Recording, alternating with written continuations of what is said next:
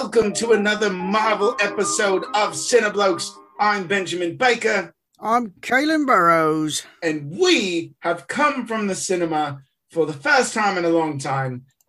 This is a second film we've seen in theaters, right? Yep. It's amazing. I'm so excited to be back. We've seen Black Widow, the long delayed new Marvel film has finally come to life, finally hit theaters, and we've seen it. We're going to talk about it. And we live to tell the tale. That's right. That's right. We survived Budapest, mate. That's right. Yeah. So no spoilers. You'll know when the spoilers come. But unless you didn't know that this film takes place between Civil War and Infinity War, then right. I guess I've just spoiled that for you. It is a weird film to have spoilers and not have spoilers, because sure, there's things that we probably can't talk about, right? We're going to leave those for the spoiler section. But then there's a lot of things where it's like, yeah, mate, you should just know that this is what happens. Like, it's just, if you've seen any Marvel film before this takes place somewhere in between all that. So you kind of know the ending. Yeah, if we were to say to you that Black Widow survives, that you should know that. You should already know that. Yeah, right. she makes it through this film just fine. Yeah, just unscathed. So, kind of. Yeah, I mean, there's, emotional scathing, I think. Yeah, right. This is very much an emotional film, actually. Yeah. So, what we got? Writer, director? I mean, it's not a writer-director. It's a writer and a director this time around. Yes. So, written by Eric Pearson, based on a story by Jack Schaefer. That also might be Jacques, because there's no K. It's just J-A-C. So it could even be Yak. It could be Yak Schaefer for all I know. The French. Yeah. And Ned Benson. So, but Eric Pearson, you would know from mainly Marvel things. Mm-hmm. He's mostly done Marvel stuff. Some one shots. I feel like we've talked about him before, because we recently reviewed Godzilla vs. Kong, which he wrote. Okay. But he wrote Thor Ragnarok and Agent Carter, like some episodes from that series, and then this. So yeah, I think the writing was fine.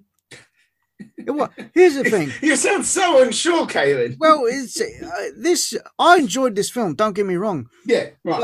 But I feel like there was a couple of story elements that was lacking. Just the way some of the characters was used, I feel like wasn't the best. Right. But yeah, I mean, but it's not terrible by any stretch. Okay. Yeah. No, I'll give it to you. I feel. And this is going to be how I think I feel about most of the things that happen in this film, from the people involved to, the actors, to the directing, to the writing, to the action, all of it. It's all just fine. You know what I mean? Like, it's all just fine. And that's not to say that I didn't enjoy myself, because I did. I very, very much enjoyed myself in the theater. I had a great time. I do not regret paying to see this film in the slightest. But as far as the writing goes, yeah, it's just fine. It feels, there's a lot of Marvel elements to it, with the humor and the, the emotion and kind of the pacing. It just, everything about it feels Marvel. But it also, there are a lot of missteps here. And I feel some of that, especially now that you mentioned that he did Godzilla vs. Kong. I've got some plot questions, obviously that we're not going to talk about right now, but I've got some plot questions and some things that were definitely unanswered, and characters that were utilized in very strange ways. They feel very reminiscent of something like Godzilla versus Kong. So it feels very much like it's his style, if that makes sense. Yeah, it did feel a bit, and again, I don't know that you can put this on the writer, because obviously films, when they film them, they film everything, and then someone edits that film down, and so things get cut. So I can't fully say that some of the issues with the plot are necessarily the writer, but that's the go-to person to blame. Yeah. So it's all on you, Eric. But I mean, the reason I say that is because what's the runtime on this one? It's not Was this. it two? It's about 2 hours, just over two. Yeah, it didn't feel. I don't know if it just didn't feel long. Which I mean, usually that's a good thing if the film don't feel long, because Yeah, you don't want to feel like you're in the theater for 3 hours. But right. this one felt it didn't feel long in a different way. You know, like Okay. it to me, it felt like there was something missing. Like I don't know, almost like it was rushed. Like there was plot elements that was rushed in places.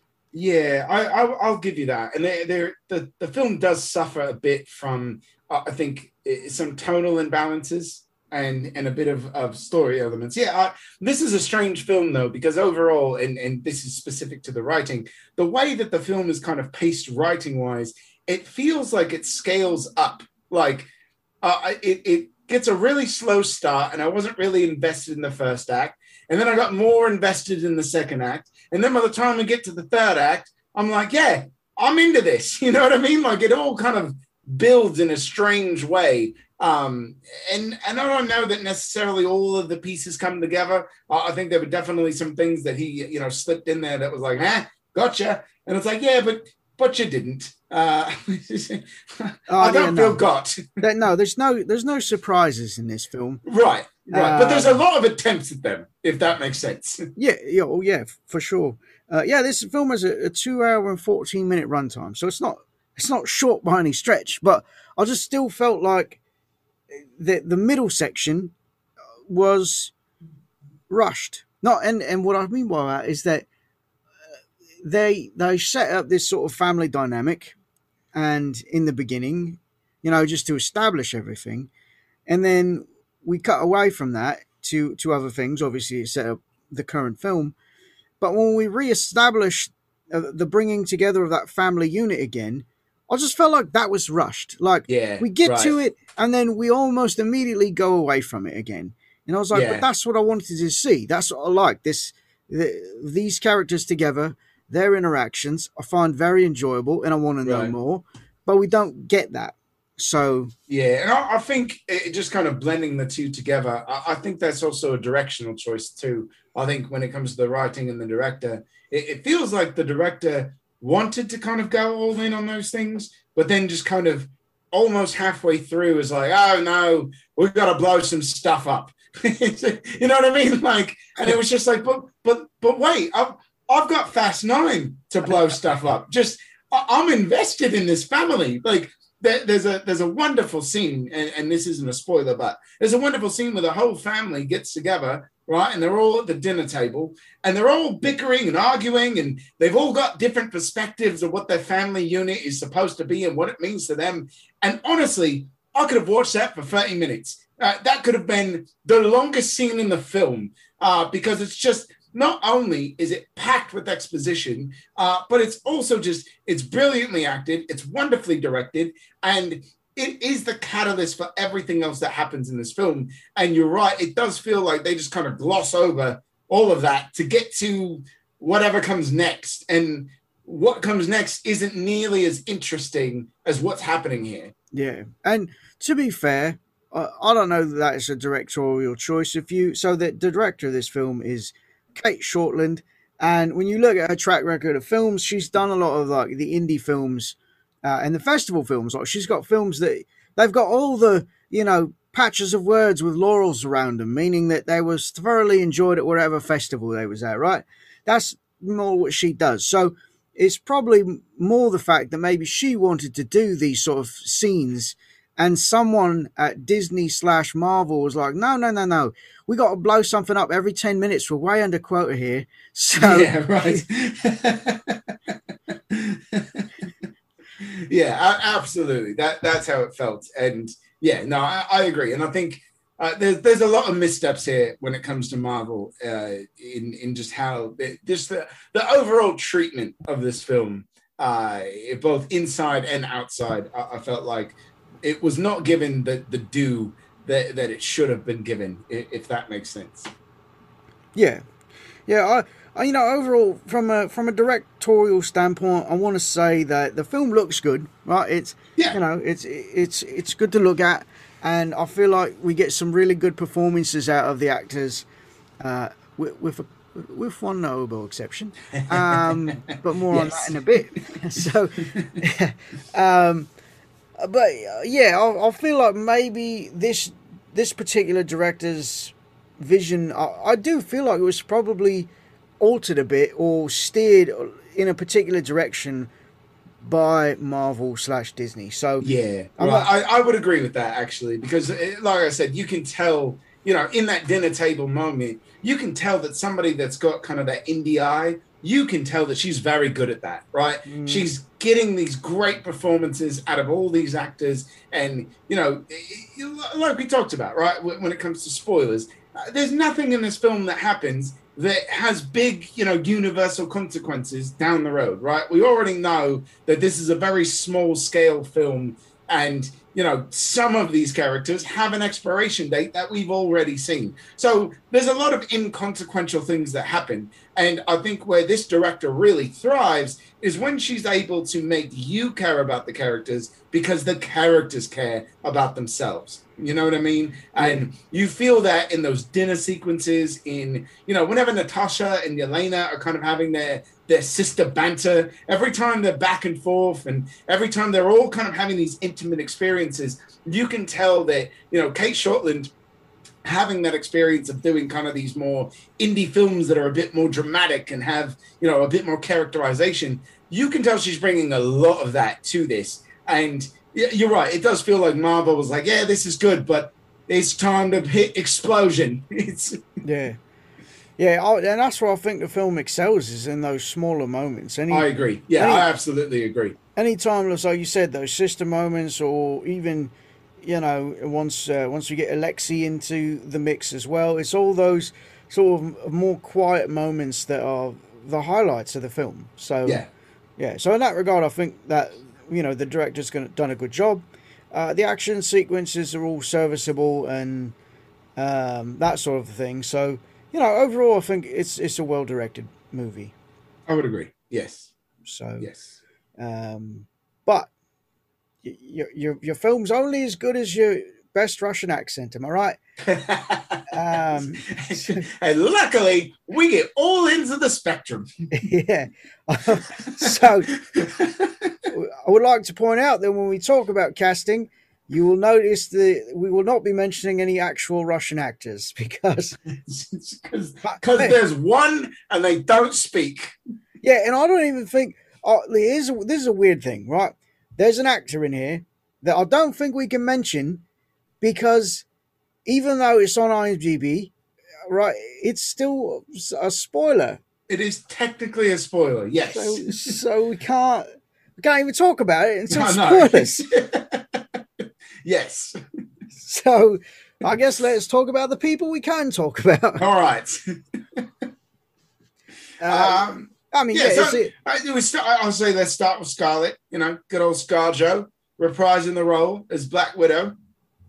yep, and she's good. Yeah. Look, for somebody who, for an actor who already knows that her character is dead, and that's not a spoiler, we all know this, right? For someone who already knows that, her character is dead at the time of making this film, she does a very, very good job in not making you feel like she's doomed from the start. You know what I mean? Like, this should be a film where she kind of just phones it in and is like, yeah, I guess I got my solo film, but it doesn't matter because I'm already dead. Right? You see, most actors, I feel like, would kind of do a bit of that. And she really doesn't. She really does care and enjoy being this character. And you can feel that. You really can. I think she did. I think she did a fine job. Yeah, well, I agree. She does well. I think she always does a good job in the role, and that's no different here. But I do feel like we do. I would say we get some sort of heightened moments from her. Like where her acting is elevated because of who she's interacting with on screen and that sort of a thing. Mm-hmm. Not to say that she didn't have those moments in other films with with the characters that they really give her emotional stuff with, like Banner and uh, Hawkeye, and even some moments with Cap. I think Right. she gets to can show the softer side of Widow, you know. Um, The softer side of assassins. yeah, and so and I feel like we get a lot of that here, and I think a lot of that has to do with Florence. I don't know how to what's her last name? How is it Pew? pronounced? Pugh? Is that what it is? Yeah. Yeah, Florence Pugh, who plays Yelena, her sister, is probably, and I don't like saying this because the film is Black Widow, but Florence really is the highlight of the film. Oh, absolutely. And look, I would argue that this is very purposeful, and I think that they understood very much that, you know, ScarJo, this is her last outing here in the MCU, and we want to carry on this mantle of her story. We want to carry on this mantle of the Black Widow, whatever iteration that's going to be in the future, and we can't do that with her. So who else should we do it with? I know. Let's make Yelena the new Black Widow. And I'm not spoiling anything. I'm not saying that that's what happens, but you can definitely feel that this film is as much a Black Widow solo outing as it is a Yelena introduction. Yeah.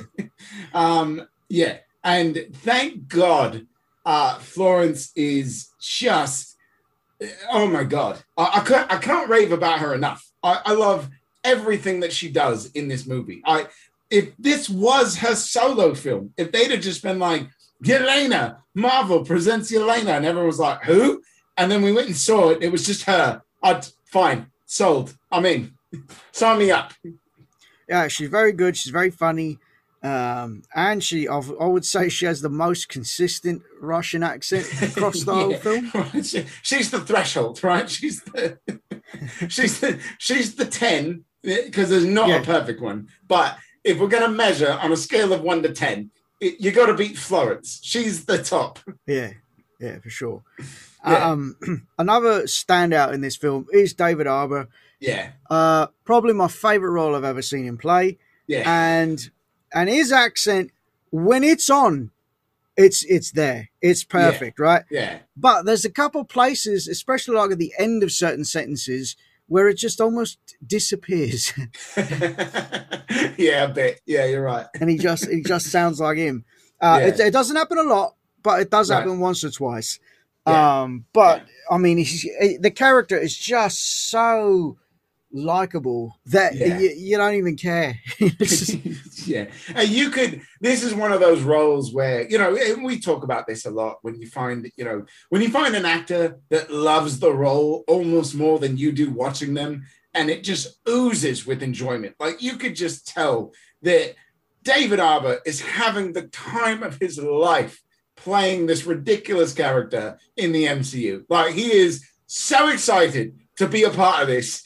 And you know what I mean? Like, he was tailor-made for this. Like, you never think that, but after you watch him, you're like, I don't want you to do anything else. I just want you to be the Red Guardian for the rest of your life. I could listen to him tell stories about battles with Captain America that never happened. That never actually happened. Yeah. And then make you feel dumb for questioning him. Yeah, he was great.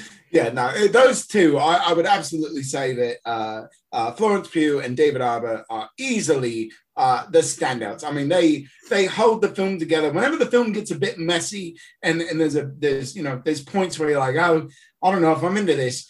We've got those two to pretty much rely on to carry us through the whole film. They are 100%. Once you invest in them, they are worth it. They carry it through all the way to the end, and they're definitely characters that I think, at the conclusion of this film, regardless of what happens in the film, you very much want to see more of them.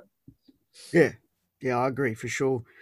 We've also got Rachel Weisz in this, and she doesn't have a big presence in the film. In fact, early on, you're like, oh, is that it? Yeah. Yeah.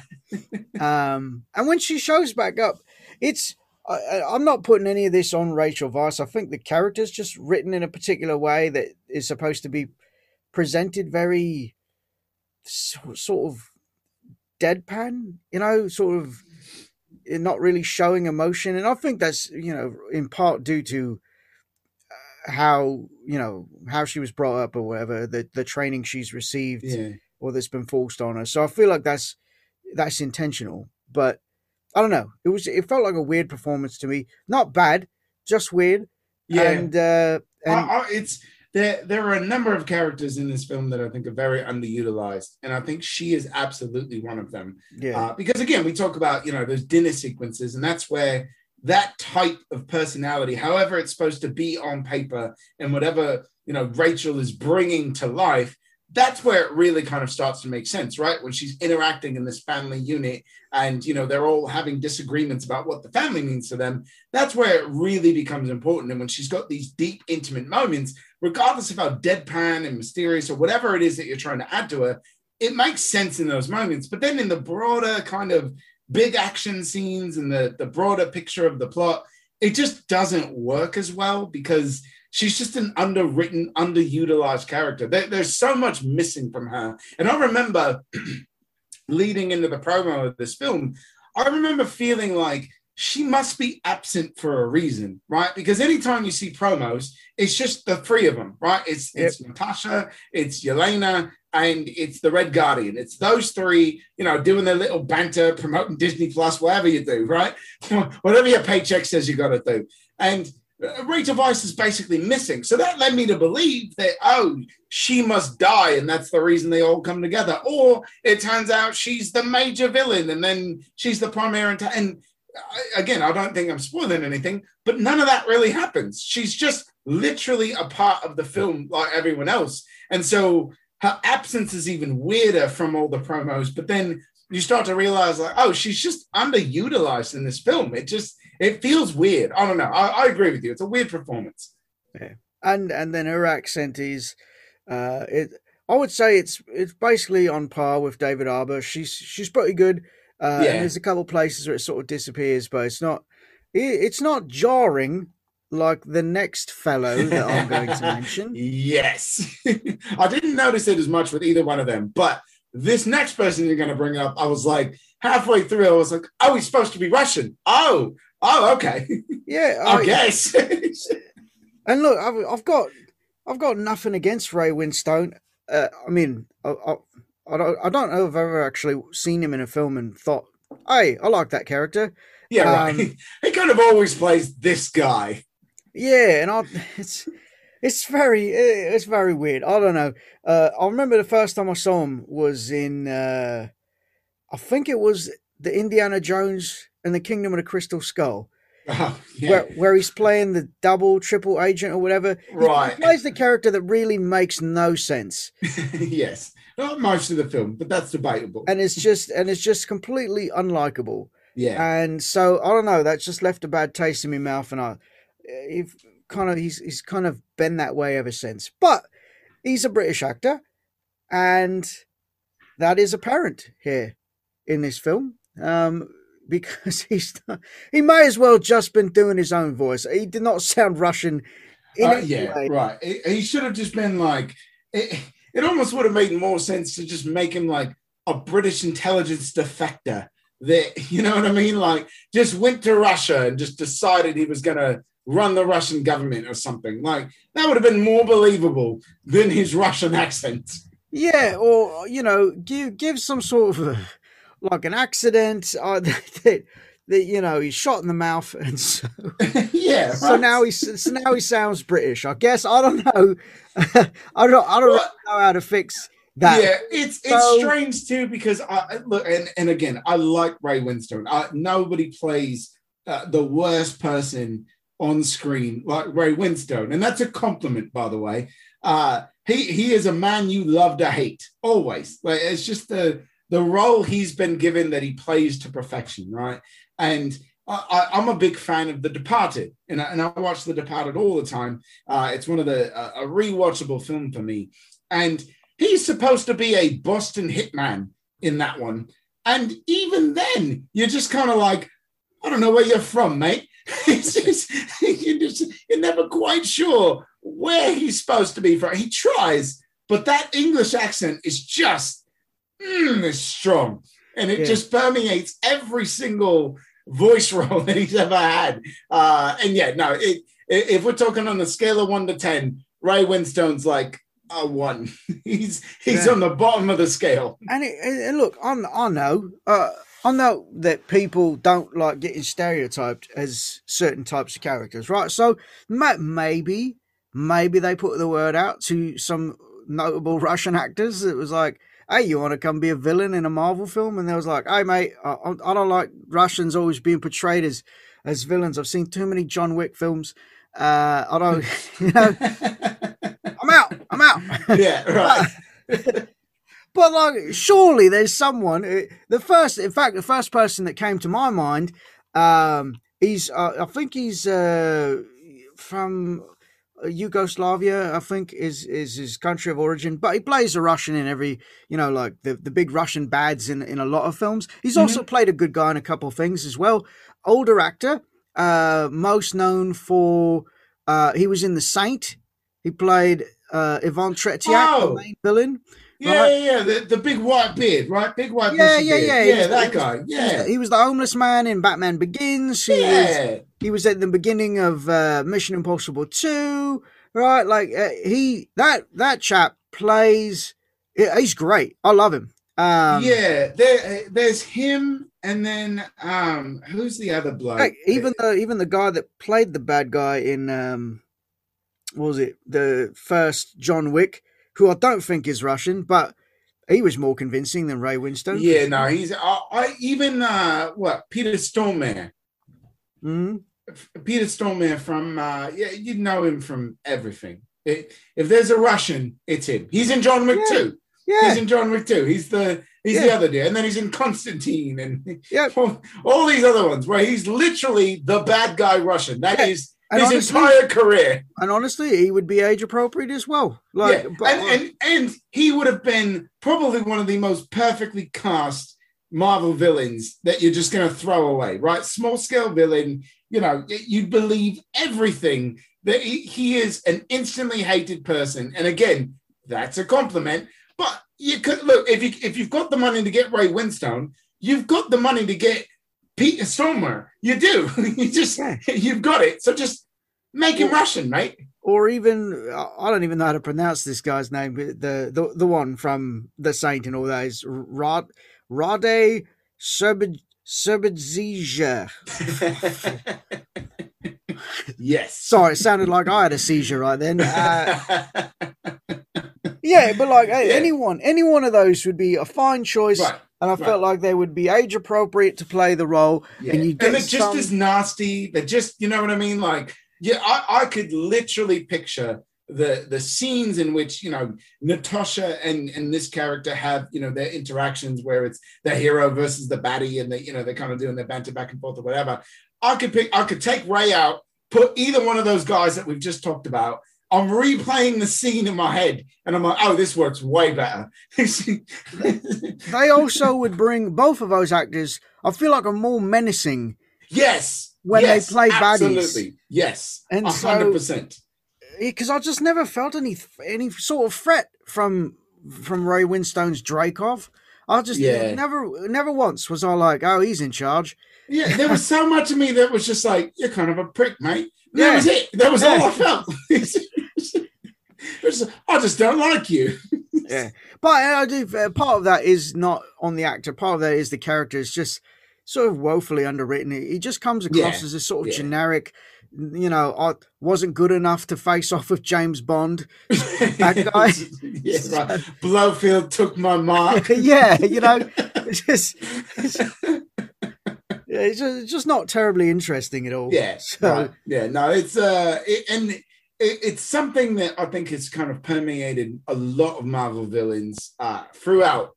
It's only been recently that we've been granted Marvel villains that we are really attached to, that we really enjoy.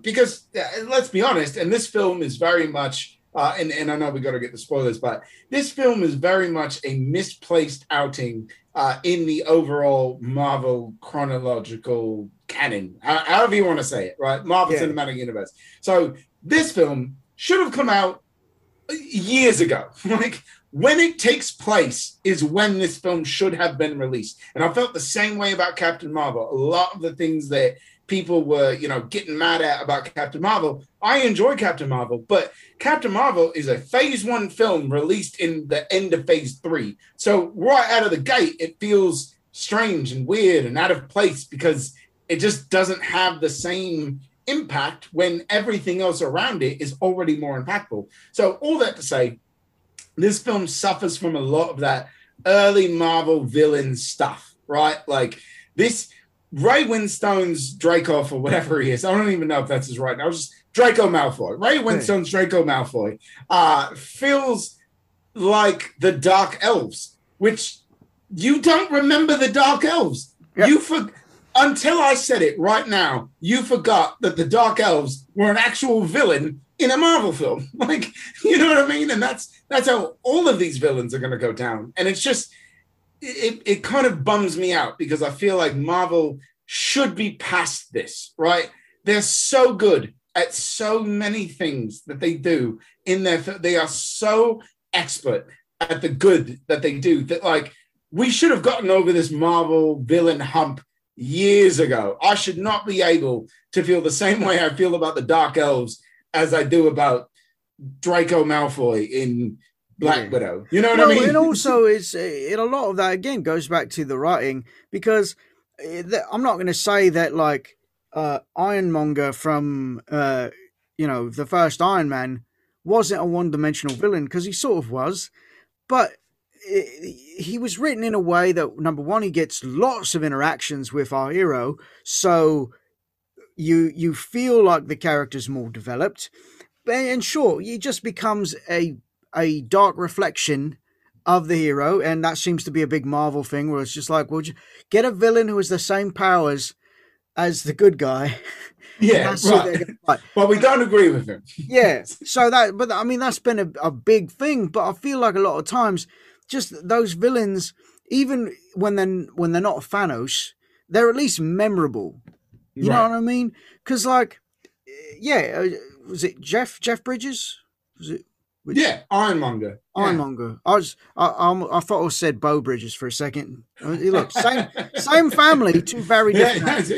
Very different actors. So, that would be a very different Iron Man film if it was Bo Bridges. Just the sweet, soft-spoken. No, you don't understand, Tony. I'm all about war. Look, I'm sure you are, Bo. That scene where he explodes about Tony Stark managed to build this in a cave. It would be more, hey, look, fellas, Tony built this in a cave, so give it a go. I believe in you. Yeah, very different Ironmonger. And then it's just the theme from Seventh Heaven, just a beautiful resolution. Oh, anyway, like at least the character's memorable. Sure, it's not the most in-depth villain, but when you give them time with the main character, you get more fun, because and they do it all the time, both good and bad in the MCU, I would say, because what's another bad example? Would be like Ant-Man, I would say. Yellow Jacket. We don't get a lot of interaction with Yellow Jacket and Scott Lang. So when they finally clash, you're just like, yeah, this might as well happen. Yeah, right. You're right. We don't see any interaction between Widow and Dreykov until the end. And by then it's like, I don't care. Right. Yeah. And at that point, I'm so focused on Ray Winstone's terrible accent that I don't even care if there's drama being built in the scene. Yeah. Right. Yeah, no, you're absolutely right. And it felt like he was on set for like 2 days. Yeah, right. Make the effort. Come on, man. I agree. And it's, and like I said, Marvel has always struggled with the villain problem, and outside of a handful of villains, it definitely feels like something that at this point they should be able to correct. And I feel like there are ways to do that and still make the film that you want to make. And I agree that Ray Winstone is probably miscast. Not that he's not a good bad guy, but he's just the wrong bad guy for whatever this is. And then he's underwritten. And then, not to drone on and on, because I know we got to move on. But, the other villain, Taskmaster, is super underutilized, and there's a lot of reasons for that, which we'll get into in spoilers. But this should be a memory. You should remember Taskmaster. You absolutely should remember them, and you don't. You don't at all. No, it was one of the things I was most excited for going into this film, was seeing, because you have this character who can mimic anyone's fighting style, which makes them particularly nasty, and sure, I guess, like yeah, they show up maybe 3 times throughout the film, and I never felt particularly like there was anything special. Right. I would say maybe the first appearance of the character is the most like, oh, they can mimic what you're doing. That was right. Like the most that interesting. Is probably, that first introduction to Taskmaster is easily one of my favorite sequences featuring that character, because it's the first time we see them, and they're mimicking all the movements of Black Widow, and you can see it. And Natasha and Scarlett Johansson does a fantastic job in kind of clicking it in the mind of like, oh, whatever I do, this person is going to do the same thing. This is not good.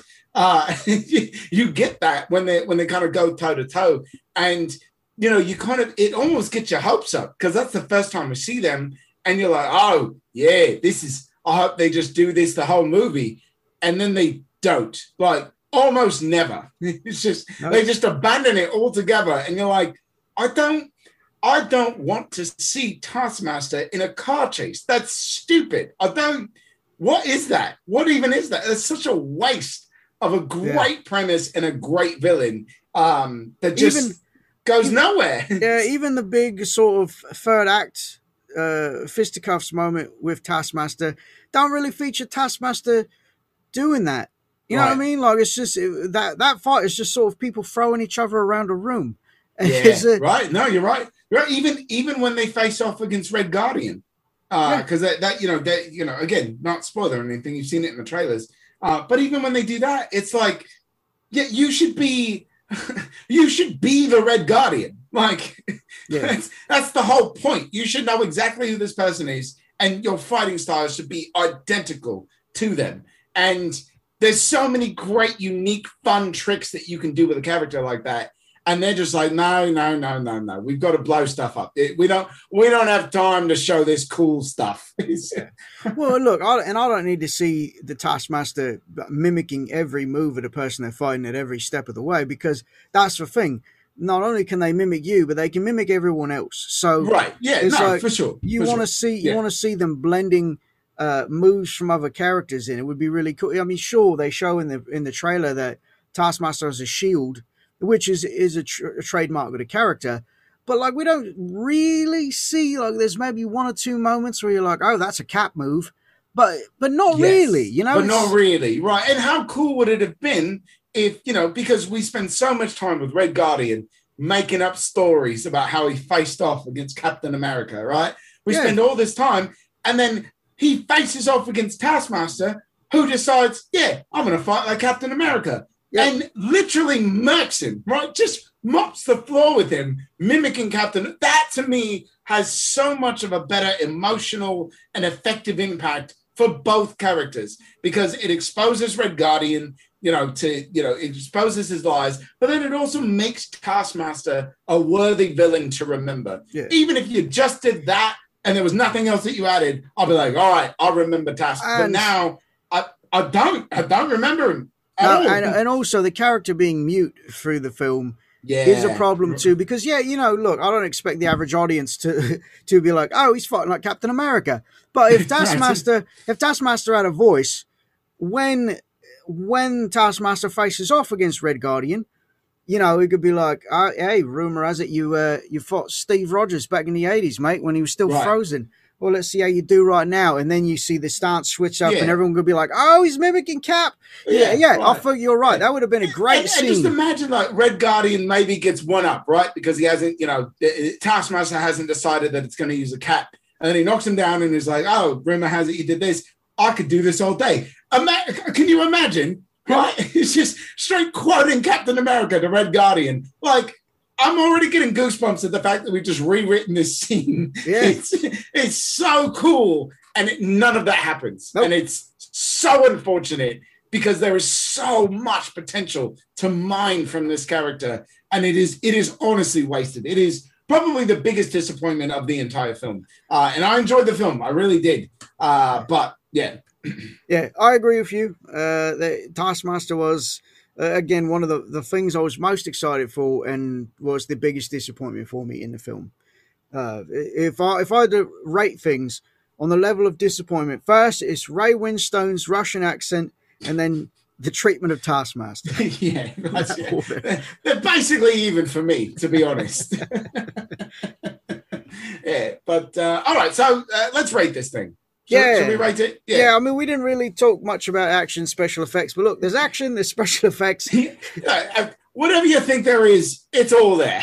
Yeah, look, as per usual, some of it looks really good, some of it looks very CG. Yes. And, yeah. Yeah, there's a moment we're going to talk about in spoilers where I was like, well, that seemed very unnecessary. Yeah. Yeah, oh, look, the action is, again, I've said this earlier, the action is serviceable. There's nothing that you know, they're not redesigning the action genre. Right. There's a couple of really good moments where you're like, oh, I felt that. But, you know, it was fine.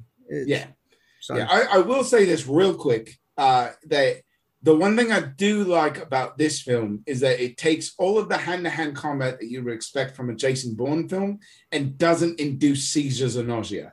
I was very happy about that. Most of the hand-to-hand combat you can see, and you know who's getting punched and why. And just for that alone, I appreciate it. Yeah. So let's go ahead and rate it. Yeah. I'll go ahead and go first. Right. I am going to give this film 3 out of 5 vests with pockets. Yeah. I enjoyed myself. I really did. I think that this film has a lot of flaws, and while I can recognize all of those, and most of them are very valid, and I understand if you walked away from this film just feeling very disappointed and underwhelmed, you're not wrong. But for me, I really enjoyed myself, and I haven't had popcorn in a year and a half. So for me, this was a fun, I could just shovel popcorn in my mouth and enjoy the film. So yeah, 3 out of 5 vests with pockets. All right. So again, I also enjoyed this film. I'm going to give it 3.75 out of 5. Odd places to find your favorite arms dealer taking a snooze. What a weird character. I actually really like the character of Mason. I did too, but I was just like, who are you? Yeah, it did feel like one of those characters. I was like, I wish we would have met this character in another film, you know? Just and the whole way he interacts all throughout the film, we're apparently supposed to know him. Like, it's just the assumptions were just, I was like, I've never met this man in my life, but apparently I should have known him all along. Okay, sure. Yeah, I just expected him to have popped up in, like, I don't know, not Civil War, Winter Soldier would have been like, when they're great. When they're on the run for, she calls this chap and he shows up, they find him, he's sleeping somewhere, gets some stuff that they need to track down Nick Fury. That would have been nice, but no, we just get him here, and it's like they've got this relationship that I actually found very interesting and would have liked to know more. Yes. Yeah, right. And now we never will.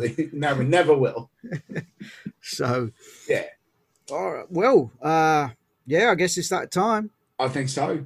Yeah. Spoiler song. Do the spoiler song. Do the spoiler song. Do the spoiler song. It's the spoiler song. All right. Yeah, that's right. We've added beatboxing now. What's up? Yeah, I was expecting you to start rapping, but no, we're not there yet, Kaylin. We're not. So it's not a spoiler rap. Do the spoiler rap? No, I mean we can make it the spoiler rap. We can do whatever we want. To be honest, I mean it's a pretty good rap because we could just rap with rap. All right, we're working on it. We'll work on it. No, all right. Well, yeah, but yeah. So look, spoilers. We're gonna talk about all the things that happen in this film. as much as we can. So if you haven't seen it, even though I know it feels like we've already talked about everything we could possibly talk about. I know.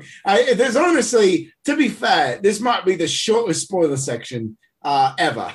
Yeah, really, I feel like we're just going to be addressing Act 3. Yeah. No, absolutely. I feel like everything comes to a head in Act 3. Literally, Act 1 and Act 2 are whatever you've seen in the trailers, whatever you think the film is.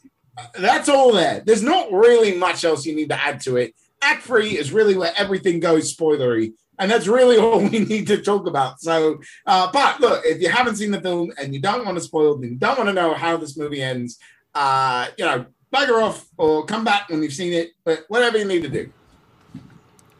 All right. Assuming you're gone. Yes. So, spoilers, eh? Right. I can't believe that Ray Winstone's daughter is actually Russian. It's a weird spoiler, mate. For the first time ever, you started that sentence, and now I agree with everything you've said. So it's like it's such a weird. We're gonna cast one actual Russian person in this film, and they're not gonna speak at all.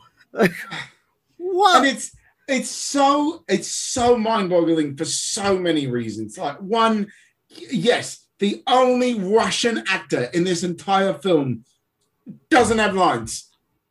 Okay, fine, whatever. But also, it's a very capable Russian actor. She's great. I've been a fan of her for a very long time. She is capable of all things. She's capable of damsel in distress. She's capable of action. She's capable of comedy. She's capable of drama. I've seen her do it all. And the fact that you're just like, yeah, we're just going to put a helmet on you, and then we're going to show you for like 30 seconds, and then, put the helmet back on and then never speak again. Well, and you're like, what just happened? Also, very interesting. And I don't think it really matters, because I feel like most of the time, even though we've seen this actress do action stuff in like Quantum of Solace, I don't think that's her in the suit, because they do. No. So I'll say this: early into the film, when it opens and we see the family dynamic of them undercover in the United States, and then the actual film starts, we get pretty far in, and I was like, if we don't see Rachel Weisz again soon, she's absolutely Taskmaster. Like, that's when my brain went a bit. And I thought that from the trailers, by the way, and again, the absence from all the press stuff, all the press junkets, I thought, oh, she either dies and that's the reason they all come back, or she's Taskmaster. There's no other reason for her to be in this film. Yeah, and they do that thing where obviously you can't tell with Taskmaster. Like, they've got a lot of body armor on to make it look like a man, and I'm pretty sure it's a man. Doing all the stunt choreography and stuff. There's just certain shapes of the body that don't look like a female, especially when you know who is supposed to be under that mask. But so when I say this, I don't think it's actually her fighting with David Harbour. But interestingly enough, and I say that because then I don't think they actually share any screen time, but they didn't in this film either. But they were both in Quantum of Solace. Oh yeah, because remember David Harbour played that sort of skeezy CIA guy or whatever that was making the deal with the baddie. So I do remember that. But it was an interesting connection there. Yeah. But again, it doesn't pay off in this film. No, it does not. Look, when we talk about this character being underutilized, it's, the big reveal is that, it's Taskmaster is actually Dreykov's daughter. That, Natasha Romanoff has been carrying around this guilt that she thought she murdered this girl, to get Dreykov. And it turns out that Dreykov lived. But not only did Dreykov live, but the daughter lived. And, he did all kinds of experiments on her and, made her into a super soldier and whatever, which is all well and fine. I honestly... So I'm sorry, but I can't keep going. I keep going back to Quantum of Solace because remember, so she's horribly burned in this film. And remember her character thing in Quantum of Solace is that she was afraid of fire because she'd been burned by it when she was a child. And she had the burn scars on her back or whatever it was. So, I forgot all about that. Was that some sort of inside joke from someone? There was like, I guess. I cast Olga. She's played the same character before. Just, It's so weird. Yeah. So for me, I'm fine with wanting to reinvent the character, right, and wanting to do some reimagining of the character and their origin. It honestly didn't bother me. I didn't care about that. It did bother me because I just didn't care enough about Draco to like.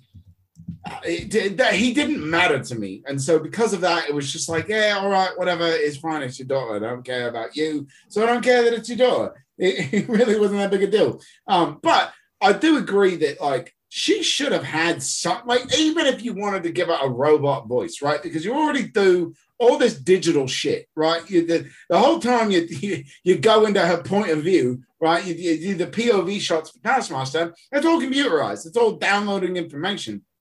So if you can do all that and you want to keep it a mystery, just make it a damn computer. It's fine. You can hide the identity, but you've got to give her something. You've got to give this character some kind of personality in some way. I get that they're supposed to be this completely obedient super soldier that has no mind of their own, but we cannot care about the fact that this person is revealed to be the one thing that really bogs down Natasha emotionally, that cannot set her free when she doesn't have anything, no personality whatsoever. So when the mask is revealed, it's like, okay, fine. Well, and in that regard, it feels very much like, again, and it is becoming a bit of a problem with the MCU, is that we're retreading things we've already done. This character was basically Winter Soldier.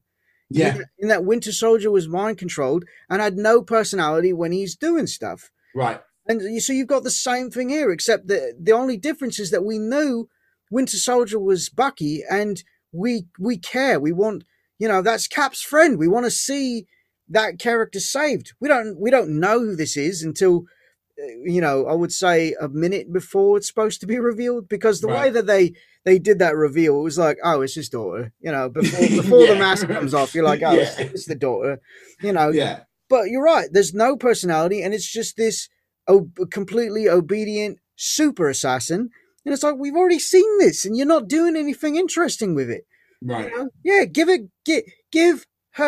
/ him personality. In fact, you give it a male voice to throw everyone off, and then it's a bigger surprise at the end when the reveal happens. You know? That would have been amazing, right? That would have been amazing if it had downloaded this, this male voice to be its speaking part, so that it can distance itself from who it really is. Again, it would have just had that much more of an emotional impact, right? So everybody's operating that like, oh, this is Draco's Superman soldier. And then it gets revealed that, it's the one thing that really holds Natasha back emotionally. That would have so much of a bigger impact. But this blank-faced, no-named character, and we really only name it because we know who it's supposed to be, it is really such a disappointment and a huge wasted opportunity.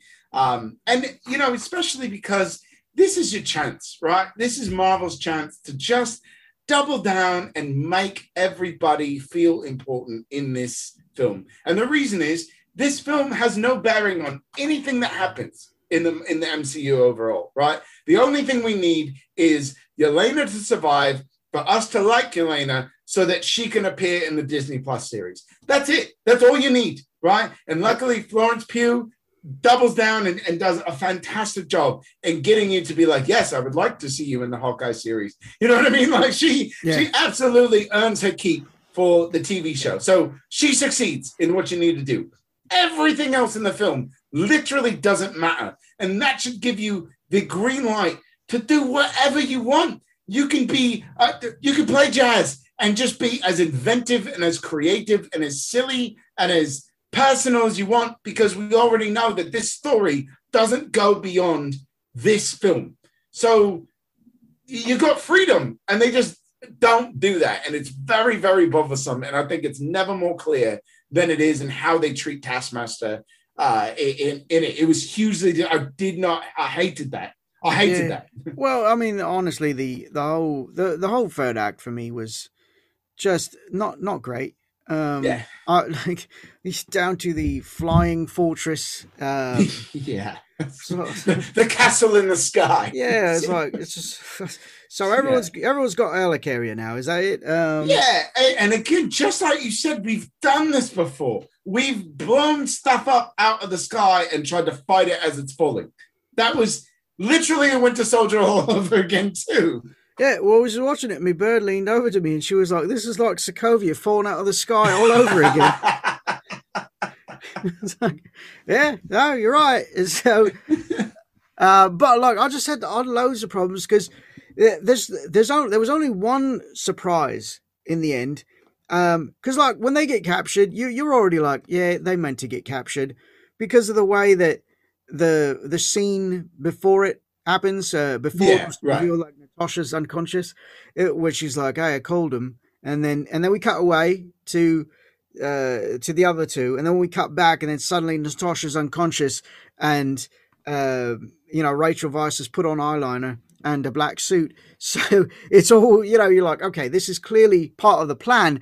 The only place that I was like, oh, okay, was where they was wearing those Mission Impossible masks. And, oh yeah, right. And it switched places. Yeah.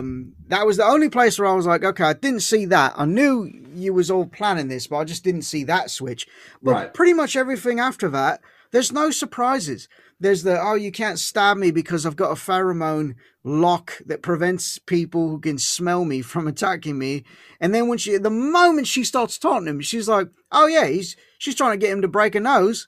So yeah, right, yeah. And like I didn't even piece together because they do the flashback later where it's like, oh, there's a nerve or some sort of synapse you need to break. I wasn't even thinking that. I was like, she's just trying to get a nose filled with blood so that nothing. Yeah, that's what I was thinking too. As soon as he punched her once, I was like, oh, well, this is on purpose. Yeah. Yeah. So when that reveal happens, you're like, yeah, saw that coming. And then when it gets to when Taskmaster shows up in the room and Dreykov says something, I don't even remember what he says, but you're like, oh, that's his daughter. You know what I mean? Yeah, like, we didn't even need to wait for the mask to come off because you're like, that's the daughter. In fact, for me, the most surprising thing was that considering how much she was supposed to be burned, it's incredible that the fire didn't go up into her hairline. Look, you can't mess with Olga's head of hair. It's gorgeous. Feathered and beautiful. It's so good. That was they threw a curtain over her hair when she was a child so that it just burned her face, Yeah, right. But yeah, and then it just sort of turns into this big. I appreciated all the widows, like seeing all the widows, and them getting freed, and then of course that fight I think with Natasha and all the widows was like that was really the big action climax because the stuff with Taskmaster was just not there. I didn't like the whole. Oh yeah, we're gonna do the whole thing falling from the sky, and it was like, what is this? Shoot him up? What are you doing? I was like,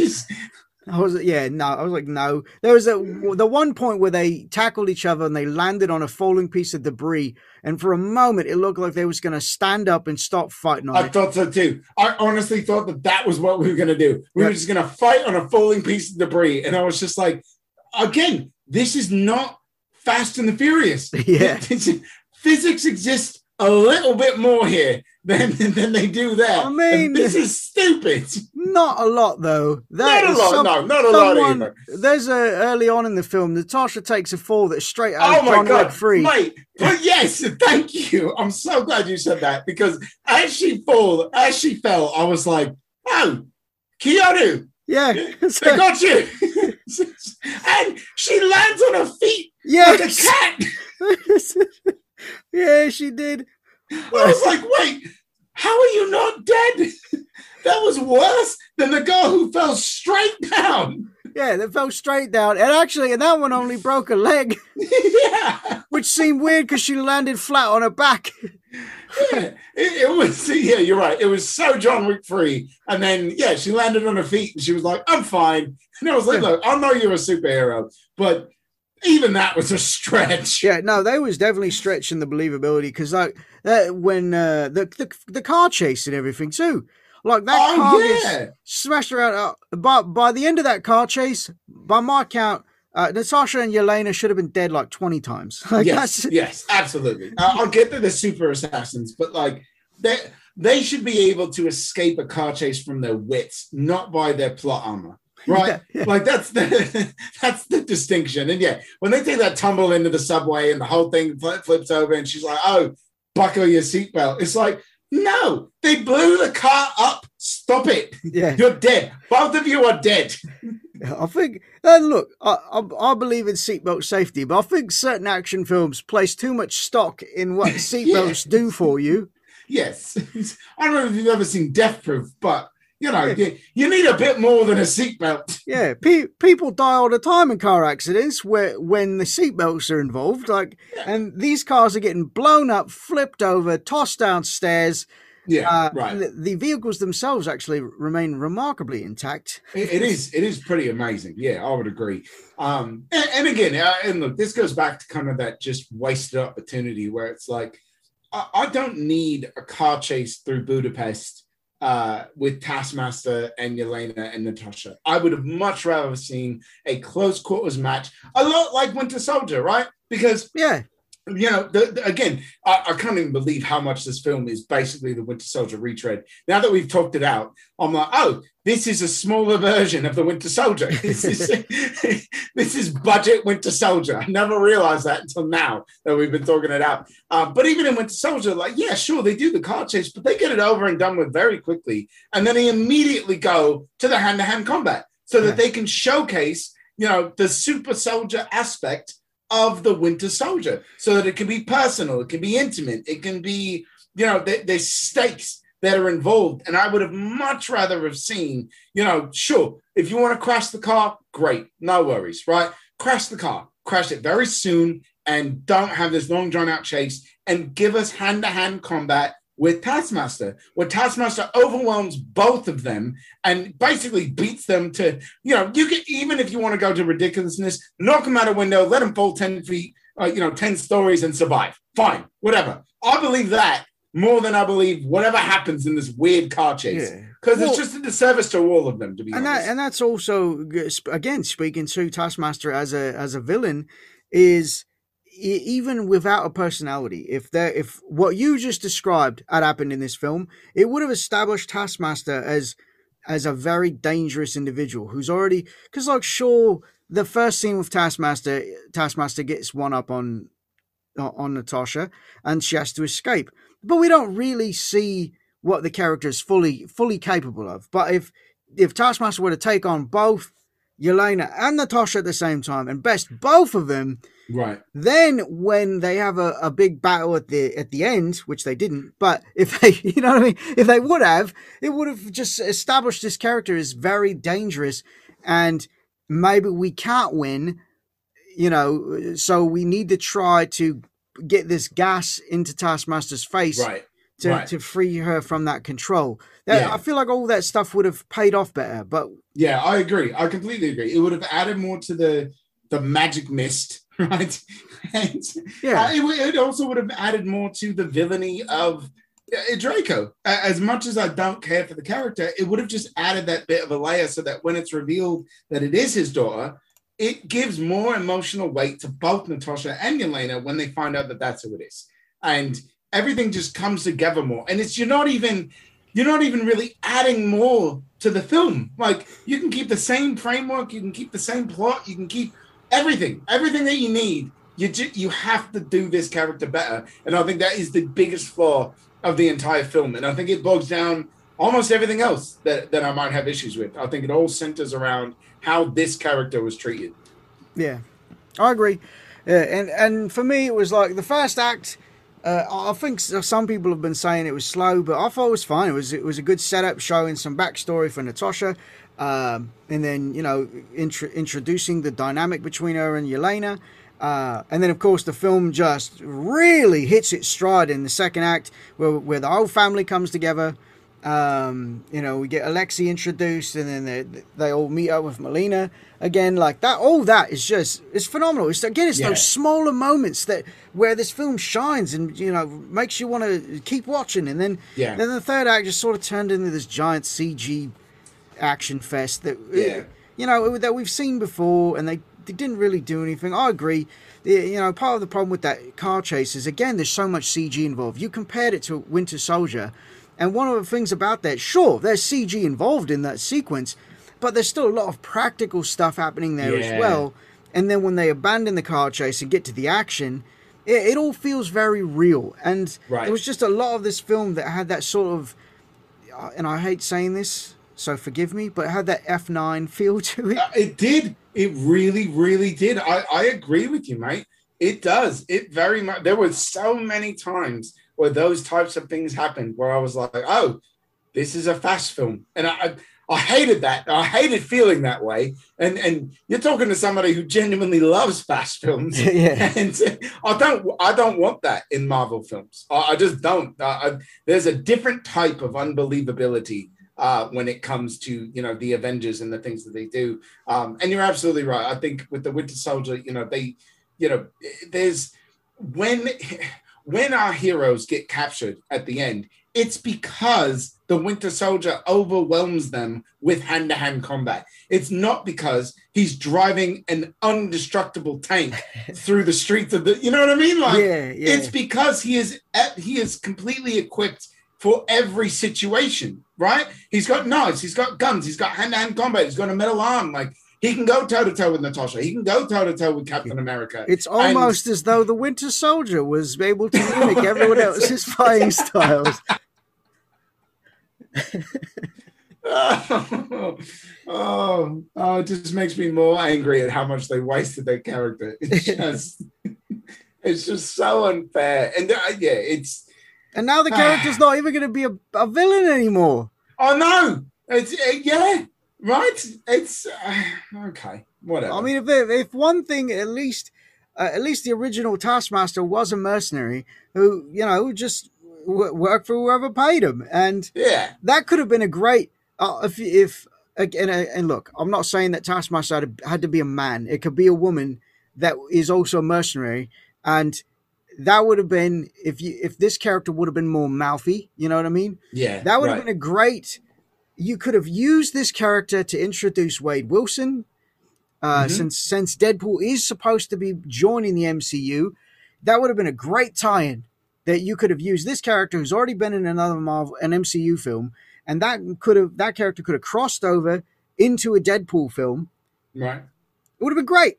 Yeah. And even if you're not going to do that, right? Like, because I like the idea of, getting the magic dust, the pixie dust sprayed in the face. And, she's like, oh, is he gone? You know what I mean? Like, knowing that, like, he's the one controlling it. But, like, one of the things that I think Florence does very well is demonstrating the idea that, like, just because I was freed didn't help. Like, I had a psychological breakdown. I had no idea who I was supposed to be. And you could have given that to Taskmaster. And that could have set it up to be like, I don't know what I'm supposed to do now. I've got skills.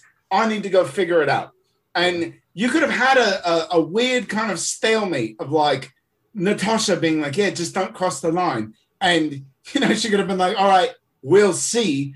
And that could have been a great, now you can use that character again in the future. Yeah, you don't have to, but if you want to, they're there. They're ready. I suppose the way they left it, you could still do that in something else. I mean, it's not like the character opens her eyes and is like, I'm good now.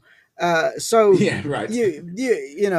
just you get that sense, right? You get the sense that it's like, because you got your adopted family. Right, because the way that it's set up, the fact that Dreykov is literally controlling everyone's actions, and they know it. It's not like they're mindless when it's happening, so they know everything that they're doing and probably don't want to be doing it. So the way that they establish it, it makes it very unlikely that Antonia is going to be like, I'm really bad.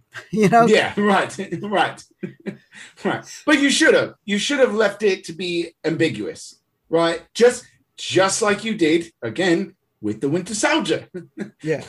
Where the Winter Soldier, sure, he's no longer Hydra, and he's broken free from this, mind control thing because he recognizes his old friend. But like, there's still an ambiguity to him, which allows you to do Civil War. because people still don't believe that he's a good guy yet. And you can do that with Taskmaster. You absolutely can. The more ambiguous you make that character, the more uses you have for them in the future. And it serves much better than just being like, yeah, well, they're alive. And it's like, okay, but that's not enough. I don't care that they're alive, to be honest.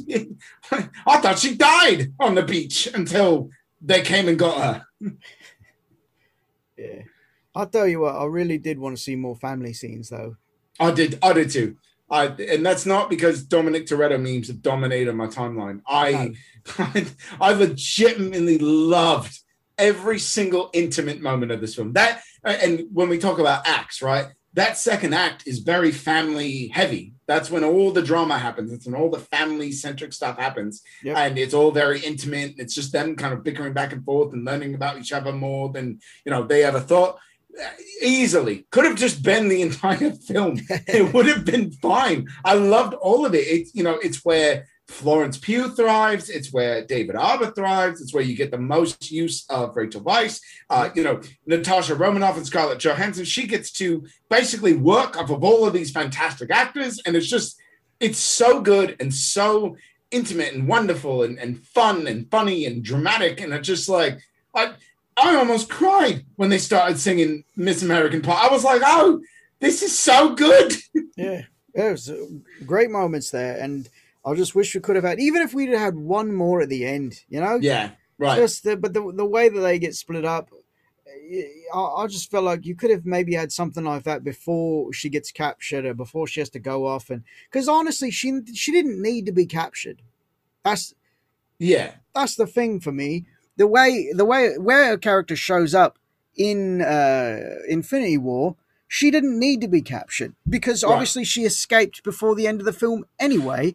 Because which they don't show, and we're just supposed to assume. Yeah, it was very weird. But it was very weird. I was like 2 weeks later, and I honestly thought they were going to show a scene where, kind of like the end of Civil War, where Cap comes in to break him out. I thought the family was basically going to come break her out. And she was going to be, whatever. She was going to be rescued by Red Guardian and Elena. They got her. But no, they're like, oh, here comes Ross. And then 2 weeks later, she's like, yeah, I'm fine. I'm going to go get the other Avengers now. And it's like, but what just happened? Yeah, but instead, we could have cut away from the action. They all get away in the ship. I mean, the Ross didn't really need to be called anyway. That was just they could set that up. So you could have ignored all of that. It's just like thing crashes, all the widows come back, they all take off together. We cut to a scene, just another dinner scene with this family, with this dysfunctional family unit. But now everyone is sort of better, right? They're laughing, they're joking, that sort of thing. But there's a bit of sadness there because, Natasha still had the same revelation. And so she knows that she's got this other family out there, and she's like, I've got to go, and I've got to do this. I've got to go save my other family and break them out of jail. So basically, that same sort of interaction, but with this family and not with her sleepy arms dealer. Yeah, no, absolutely, absolutely. I completely agree, and that would have had so much more of a bigger impact, right? Because you get to relive the best moments of the film, right? And they're all together, and they could still be bickering. They could still be jokingly bickering about, eating their food and whatever. And, Red Guardian could be talking about how he faced off against Taskmaster, whatever, right? He could be telling some ridiculous story about all the great feats he did in their recent battle. And that would have been great, right? Just this bickering, right? And then Natasha is still wrestling with this idea that, she's got to go save her, the family. She's reconciled everything that's happened here. And, they're now sad to see her go, but they can make this whole, whenever you need to come back, we're here for you. You've got us. Yeah. We're your family now. Well, and she can leave and go save the rest of them. And think and imagine this playing out. So there's also the end credit scene, which we'll talk about. But what if the end credit scene wasn't the end credit scene?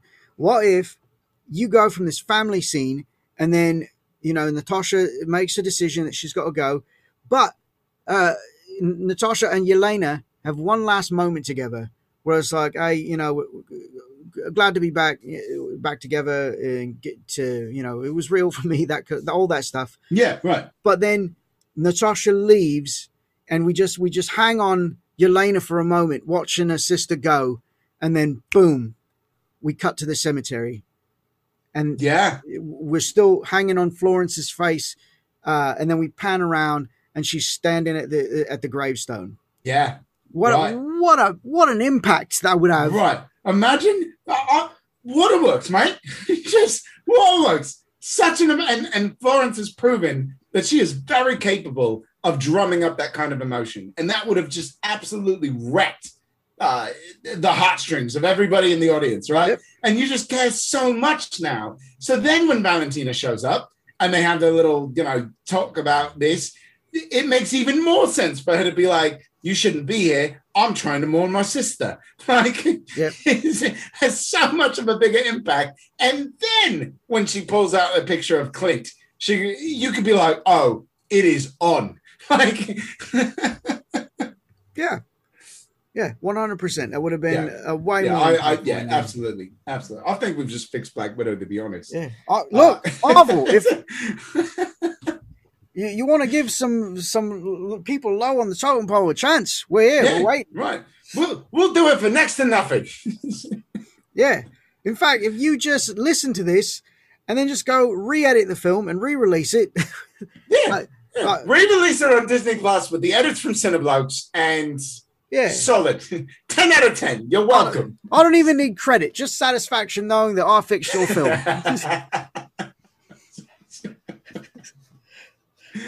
Oh, man. Anyway, we'll make our own fan version. Yeah, there we go. Fan edit. Fan version of Black Widow. Question. How do you look in a blonde wig? I think I look all right. I prefer myself as a red. Not going to lie. I think I do better as red. So, all right, that's fine. You can be Natasha. I'll be Yelena. Okay. All right. We'll make this happen. Okay. Even though I'm shaped more like Alexi. But anyway, that's I was going to say, look, we could probably find a pig. I don't imagine them being too hard to hire. One of my favorite jokes in the entire film, by the way. Well, I did not expect to talk this much. I didn't either. I'm sorry. About a film that we enjoyed, by the way. I know. We usually don't talk this much about a film we really enjoyed, but I think, you know what I think it is? I think there was a lot to be enjoyed, but there are a lot of flaws to this film, and a lot of those flaws are really hard to overlook, and they're fixable. They're very fixable flaws, like we've discussed. And I think, Marvel has created this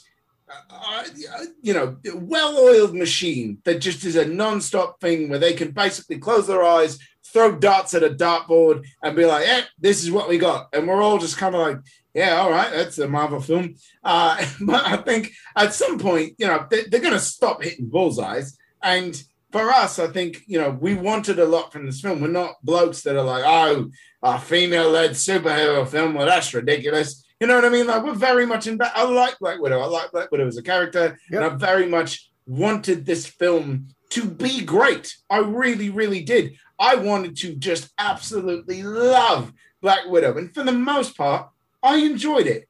But it's a very easily fixable film to make it be a great film rather than just a good, enjoyable film. Yeah, no, I agree with that. So, but look, I'm excited for the return of Yelena in the Hawkeye series. Yes, the prospect of seeing Florence facing off against Clint, I guess. Well, no, it'll also be Haley Steinfeld because the series is going to be mainly about Kate Bishop.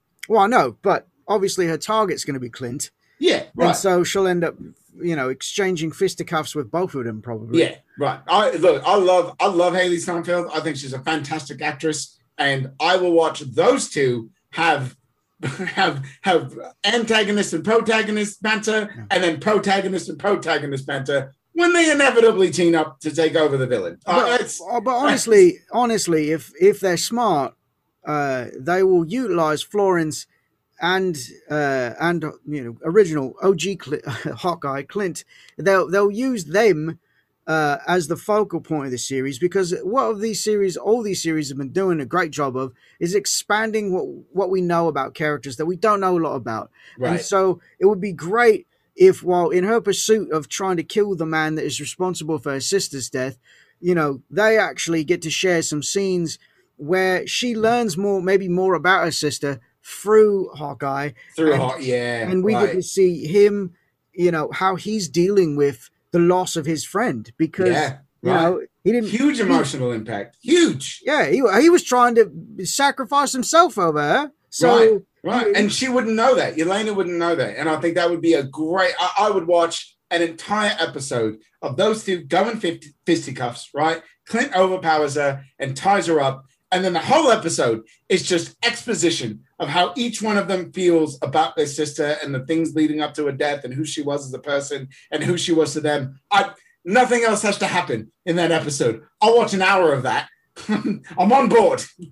yeah, it could be a real opportunity to kind of bring people, because obviously this was their attempt to kind of do that for Natasha, and Right. yeah, it's not going to be as thorough because it's a film. It's only 2 hours long, whereas Right. these series, even though they've been short, you're getting 3 hours minimum to tell your story, even if they just do 6 episodes, whatever it is. So they've got a real opportunity here, and I hope they don't mess it up. Yeah, I agree. I agree with you.